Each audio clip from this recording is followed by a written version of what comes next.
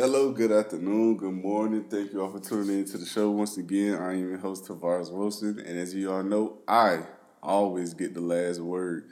So, we're going to get right into some NFL news really fast. And I wanted to talk about, excuse me, and I wanted to talk about the head coaching positions that have been filled so far. Every head coach vacancy has been filled thus far, except for one, and that is the Houston Texans, which, in all honesty, isn't a surprise thing at all. I mean, they're pretty much a dumpster fire right now. With Deshaun Watson wanting to leave, J.J. Watt last season's last game press conference, and I just think it's excuse me, I just think it's something that a lot of coaches, especially if you're a legitimate candidate, head coaching candidate, you're not going to want to take this job. I mean, it's probably somebody who doesn't really have much opportunity in the league, to actually get that job. I mean, they interviewed Josh McCown. I mean, no disrespect to Josh McCown. Maybe he'll be an extremely good coach, but he's never coached anything on any level. And the prerequisites to even be a head coach has people have always said they at least want to see you as a coordinator first. I mean, if that doesn't tell you the dumpster fire that organization is, I don't know what will, because so far, I mean, I just don't know. I just don't know who's going to take that job, man. I mean, Deshaun Watson has already reportedly said he wants out regardless of who's hired. You're losing your franchise guy.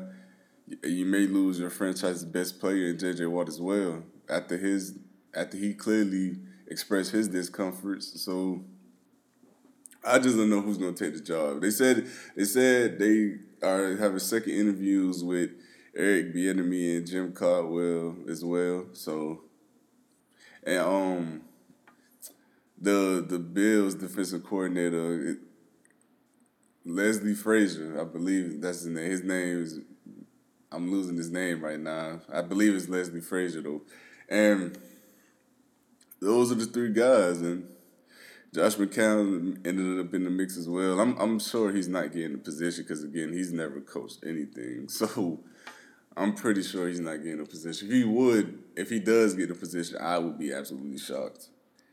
But let's get into these guys who are around in the league and currently do have a position. I want to start off with the Brandon Staley hiring of the Los Angeles Chargers. This is an internal hiring, a guy who they promoted. And in all honesty, I just think he can't mess this up. I mean, you got a talented roster. Y'all just had injuries yet again. Derrick James will be back. You got Bosa coming back. You lost Ryan Beluga to injury at one point. So I just think injuries will come back. They also get Mike Pouncey back as well. Two really good linemen. And then you got a young, good quarterback in Justin Herbert. You have the ability to add another threat to him to throw to. I mean, I like his receivers already, but you can't never have too many playmakers. So they can add to that. The defense should be better with Derrick James coming back to the tail end. I really think this is like the Matt LaFleur situation. He walked into Green Bay. It's not as great because you don't have Aaron Rodgers. Whenever you can walk into an organization with Aaron Rodgers and Devontae Adams, that's pretty good. I mean, it's hard to not make that work. I mean, these guys already shown they could be a 12-win team together, so it's hard to not make that work. The next side I want to talk about is Nick Sirianni, I believe. Excuse me if I'm butchering his name. The Eagles signing, and to me, man, this signing just screams control. This is a guy again who just a similar to Josh McCown, who's never really coached anything. I mean, he was an offensive assistant to the OC. He's never really coached anything. I mean, this is a guy who is he's inexperienced, young. So of course the Eagles are going to have a lot of leeway with him to tell him and dictate what to do, and that's what they want because they were going to move on from Carson Wentz. I don't care how anyone feels about that. They were.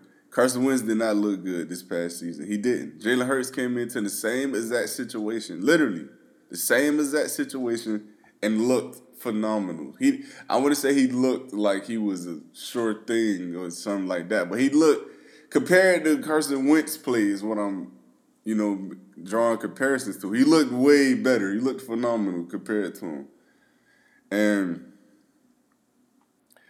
when I say that, it's like the Eagles don't care. They already invested their $132 million in Carson Wentz. They're going to make it work. Regardless if it works or not, they're going to force feed him to basically play and make it work. That's not winning organizations, man. And this shows me that Super Bowl they won, they may not ever win another one again, the way that they're approaching this QB situation and this problem. Maybe Carson Wentz picks it back up, who knows? But from what we know now so far, Carson Wentz has not been the same caliber MVP he was 2 seasons ago. He hasn't. Was he okay the last season? Yes, but he was horrific this season. You could chalk that up to whatever you wanted to chalk it up to. Fact of the matter remains is a good quarterback will be a good quarterback regardless of the situation. Look at, excuse me, I've said this for years. Look at Aaron Rodgers. Let me tell y'all a fun fact. Aaron Rodgers has thrown to 1 first-round receiver his entire career. 1. And y'all know who that was? It was Tavon Austin, and it happened this year. Tavon Austin, everyone who knows, has been nothing but a bust and a scrub. Is the only first-round receiver Aaron Rodgers has ever thrown and completed a pass to. If that doesn't tell you the Packers have not done everything in their power to help their best player, I don't know what will. But let's get back to the topic. Regardless, a good quarterback will look good in a situation. And this Nick Sirianni signing just shows me that the Eagles want to dictate what happens in their lineups and on the team. And to me, it's unfortunate because their team is not getting any younger. They're getting older. So they have a small window of success now until they have to go into complete rebuild. So it's just unfortunate for me. The next sign I'm going to talk about is Dan Campbell of the Lions. I'm going to speak on this because this is a Miami guy. This is a dude that was coaching over there for us. Let me say this. He is a leader amongst men. He is a leader amongst men. He's going to get the troops rallied.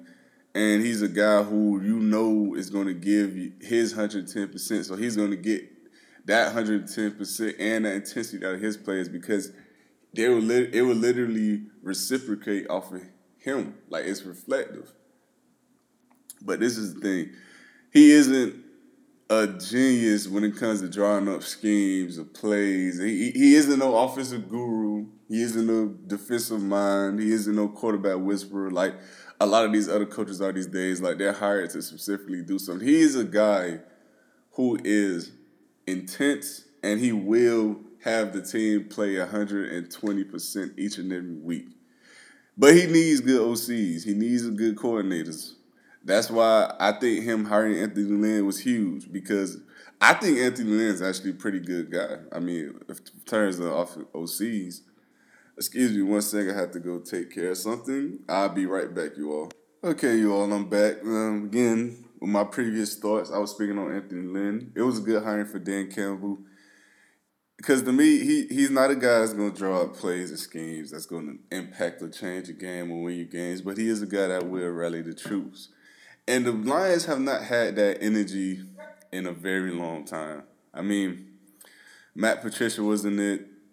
When Jim Caldwell was there, he was the guy that was moving the franchise in the right direction. But he doesn't, his intensity and energy isn't as impactful to me as Dan Campbell's is.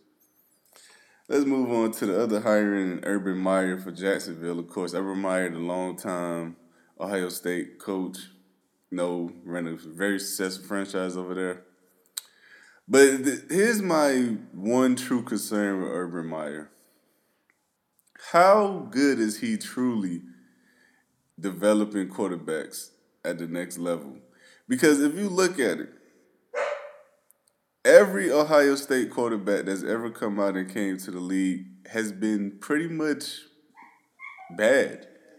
I mean, Terrell Pryor and Braxton Miller converted positions because they were just better athletes than they were quarterbacks. Cordell Jones, bad. Dwayne Haskins, it ain't looking too promising.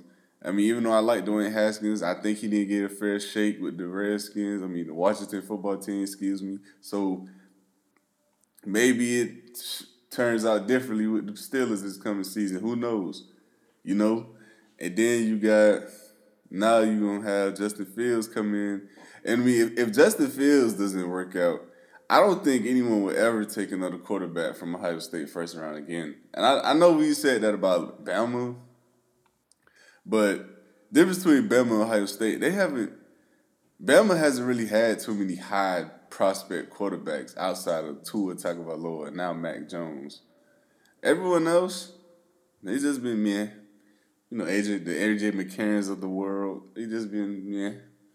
We know he was only good because of the system. But and it's like I've said before on this show. I don't believe Trevor Lawrence is this generational talent that everyone sees. I just don't see it. Like I see a good enough athlete. I see great arm talent. He makes great decisions. But I believe his career record as a starter throughout high school through college is, I think, 48-3. It was something like that. It was something absurd. It's that this guy's he's not used to losing. And when he is losing, he does not look nearly as good as he does when he wins. And I'm speaking from an individual player's standpoint. He does not look good. He makes irrational decisions. He tries to play hero ball. It's a lot like what Carson Wentz did this previous season. He tried to do so much to the point it hurt the team. He makes irrational decisions in terms of decisions down the field. He doesn't hold his composure in terms of like his pocket awareness and where he's going to have the best opportunity to get his team back in the game. And I just have to see how he's going to take that to the next level because he's going to a bad franchise. They do have cap room to get players. I'm not fully sure if they're going to get players though. Just because you have cap space doesn't guarantee you'll sign big name players. They do have some talent. I like DJ Chark. I like Robinson, their running back. But their defense to me has to improve if they're going to even compete in their division, let alone for a playoff spot again. So I have to see it first, man. Then the next hiring I want to talk about is Robert Saleh of the New York Jets. To me, this is a really good hiring. I thought Robert Saleh, outside of Eric Bieniemy, was the best candidate on the market. I thought he was a guy that was going to come in and be a good coach. But let me say this. The head coaching jobs that have been filled the past couple of years, and Colin Cowherd spoke about this a little bit on the show, and he used it as a reason why the Deshaun Watson should not want to go to the Jets. And it's because no coach is guaranteed to be successful, a good coach. They're not. Some guys are just better coordinators than they are coaches. And when he said that, I took some things into perspective. Robert Saleh was playing with a loaded defense with the 49ers. Absolutely loaded. They had the best front four in the league by far. The linebackers, Fred Warner to me is the best young linebacker in the league. I know dudes want to say Devin White. I know they're gonna say Darius Leonard. I think Fred Warner is just as good as a tackler in open field tackler, blitzer as those guys, but I think he's just better in coverage than those guys. Devin White, I think, is the best athlete between them all, but I think technique, I think Fred Warner has that over them. But anyway, so I said that to say this. He has had a legit unit over the past 2 years, and this season injuries happen. They still play tough for each other, but they still play hard for each other. They still fought to the bone and nail. But I'm not sure if he's going to get that out of the Jets. That's my only concern. And when he came out and said he won't be calling the defensive plays, which I didn't expect him to, but he makes it seem like he won't have that much of an impact on what will be called and what scheme they'll run. Oh, that I can't see happening. I mean, they hired you to be that defensive mind, to come in, be aggressive, make this team better, lead. He cannot do that. He cannot come in and not lend a helping hand with. Maybe he just didn't want to reveal his hand. Who knows, to the league that he's. But it's obvious, dude. Like, you're coming in. You're the DC. You was a very good DC with the 49ers. You're coming in and you're going to have some impact on the defensive play calls. No one is not going for the fact that you're not. And then the last hiring I want to speak on is Arthur Smith of the Atlanta Falcons. Now, I can see this working in two ways. It's either Arthur Smith moves on from Matt Ryan and Julio and gives himself the time and leverage to actually pan out some young talent, or he continues the endless cycle of disappointment and mediocrity. Because at this point, I've said this to Falcons fans on multiple occasions. As long as Matt Ryan is y'all quarterback, y'all will never win anything. I've been right about that for the past decade.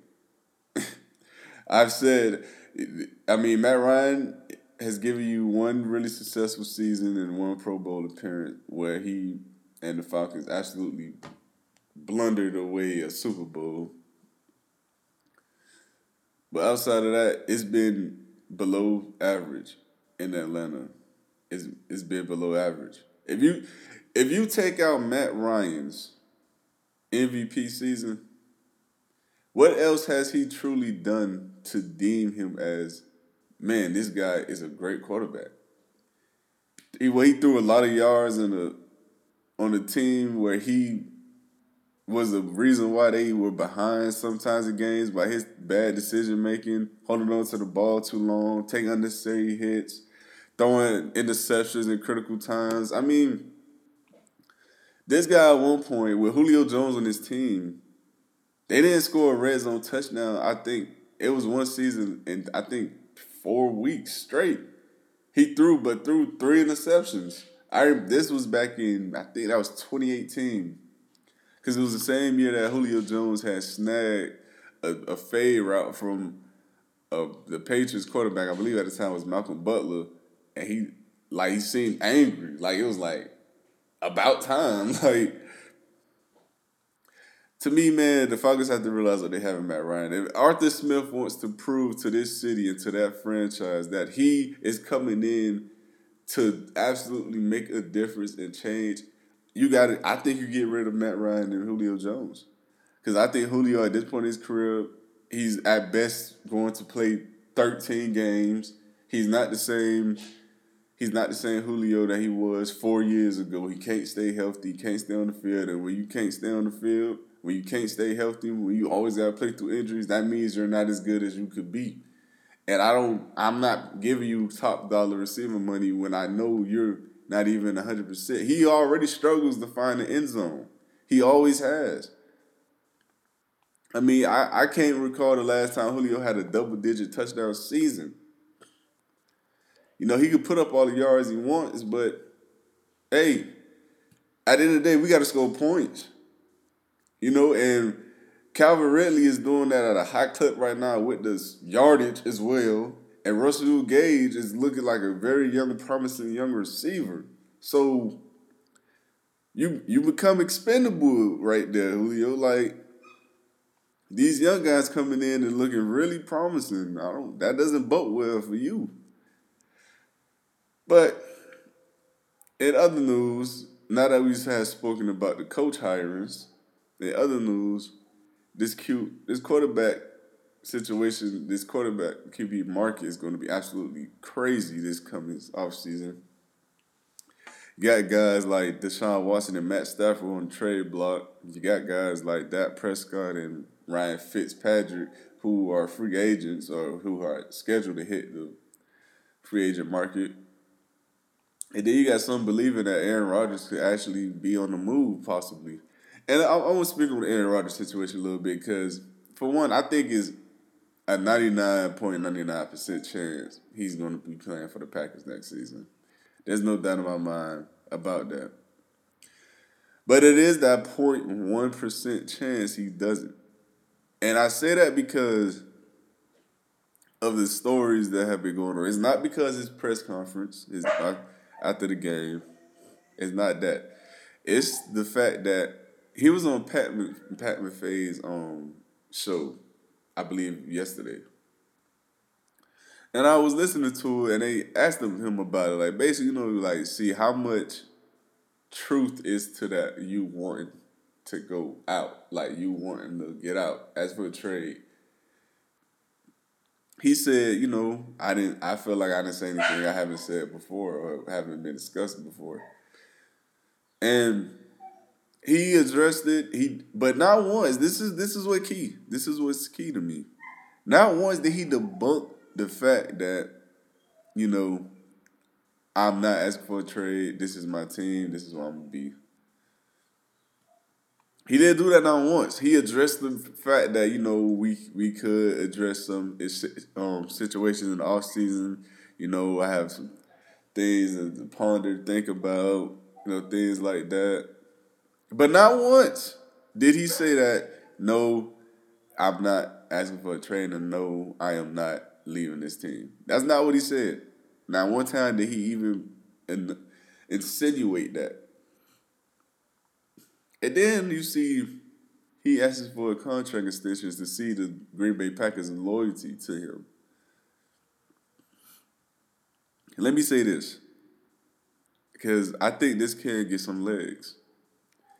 If the Packers don't give Rodgers this extension, there is a real possibility, slim, very extremely slim, like I said, but there's a real possibility he could ask for a trade. And the moment he does that, oh my goodness, the quarterback market will be on fire. Y'all think Deshaun Watson on the market is big? Imagine if Aaron freaking Rodgers hits the market. You know how many teams will line up for that? At the very least, he has 4 to 5 more years left of high play. At the very least. That doesn't mean he's going to be arguably the best quarterback in the league. But at the worst, you're getting the top 5 to 7 guy for the next 5 years. I mean, how many teams not taking that? I just think, to me, it has to be nutted in right now. It has to be nailed in the coffin right now. It just has to be. It has to be debunked. If I'm the Packers, this has to be stopped now. Because if this grow legs, man, it get ugly soon in Green Bay. But I want to get off into some NBA news now. And the first news story I want to talk about is Karis LeVert. Thankfully, he had a fully successful surgery from the the lumps that were found on his, I believe it was his liver, and they removed the cancerous type tumors, and he is expected to make a full recovery without having to have any other surgeries and things like that. For one, that's just a beautiful thing, man. I'm glad he's okay. I'm glad that this doesn't impact his career going forward. That he can come back, and he actually can come back this season. So that's a great thing. And another thing I want to get into, as you all know, yesterday Kobe Bryant it made a year when Kobe Bryant and his daughter and the rest of the passengers on that helicopter has passed, and it's unfortunate. It's terrible. It's sad. It's still something that has shocked the world. Unfortunately, you know, and I just hope that his family is okay. I hope the other passengers' families are okay. I just hope everyone is finding peace with such a tragedy, and it's just some things you can't explain, and some things you just have to let time heal, and these are one of those things. And to sign off with some other NBA news, I wanted to speak a bit on about all these postponed games that have been occurring of late. And I want to address the possibility of the NBA being postponed again. And I think it's a real possibility, even though I think it's slim, because at the end of the day, the NBA knows that this is a real thing. It's not going away. The COVID-19 is not. But being the fact that a second strand of the disease has, been manifested, I think they may consider shutting down the league again and doing a bubble again. Which I don't listen. It worked for a month and a half, 2 months, but I think a lot more big name players and a lot more players in general will not play in a bubble for 5 to 6 months without having the leverage or ability to go anywhere. I just don't think it'll work in the league's favor. I don't think they should do it. To me, all they can do is try to lessen the burden as much as they can at this point. Because, in all honesty, I don't believe at all for 1 second they can make that work again. In this time duration, I don't think they can make it work again. I really don't. I think it's going to be a flop, if I'm being honest, because guys are going to after maybe a month and a half, guys are like, okay, this is just this is not it. It's not it. But other than that, I think the league has done a good job so far handling the situations. I think a lot of more games have been played than they have been canceled. So that's always good.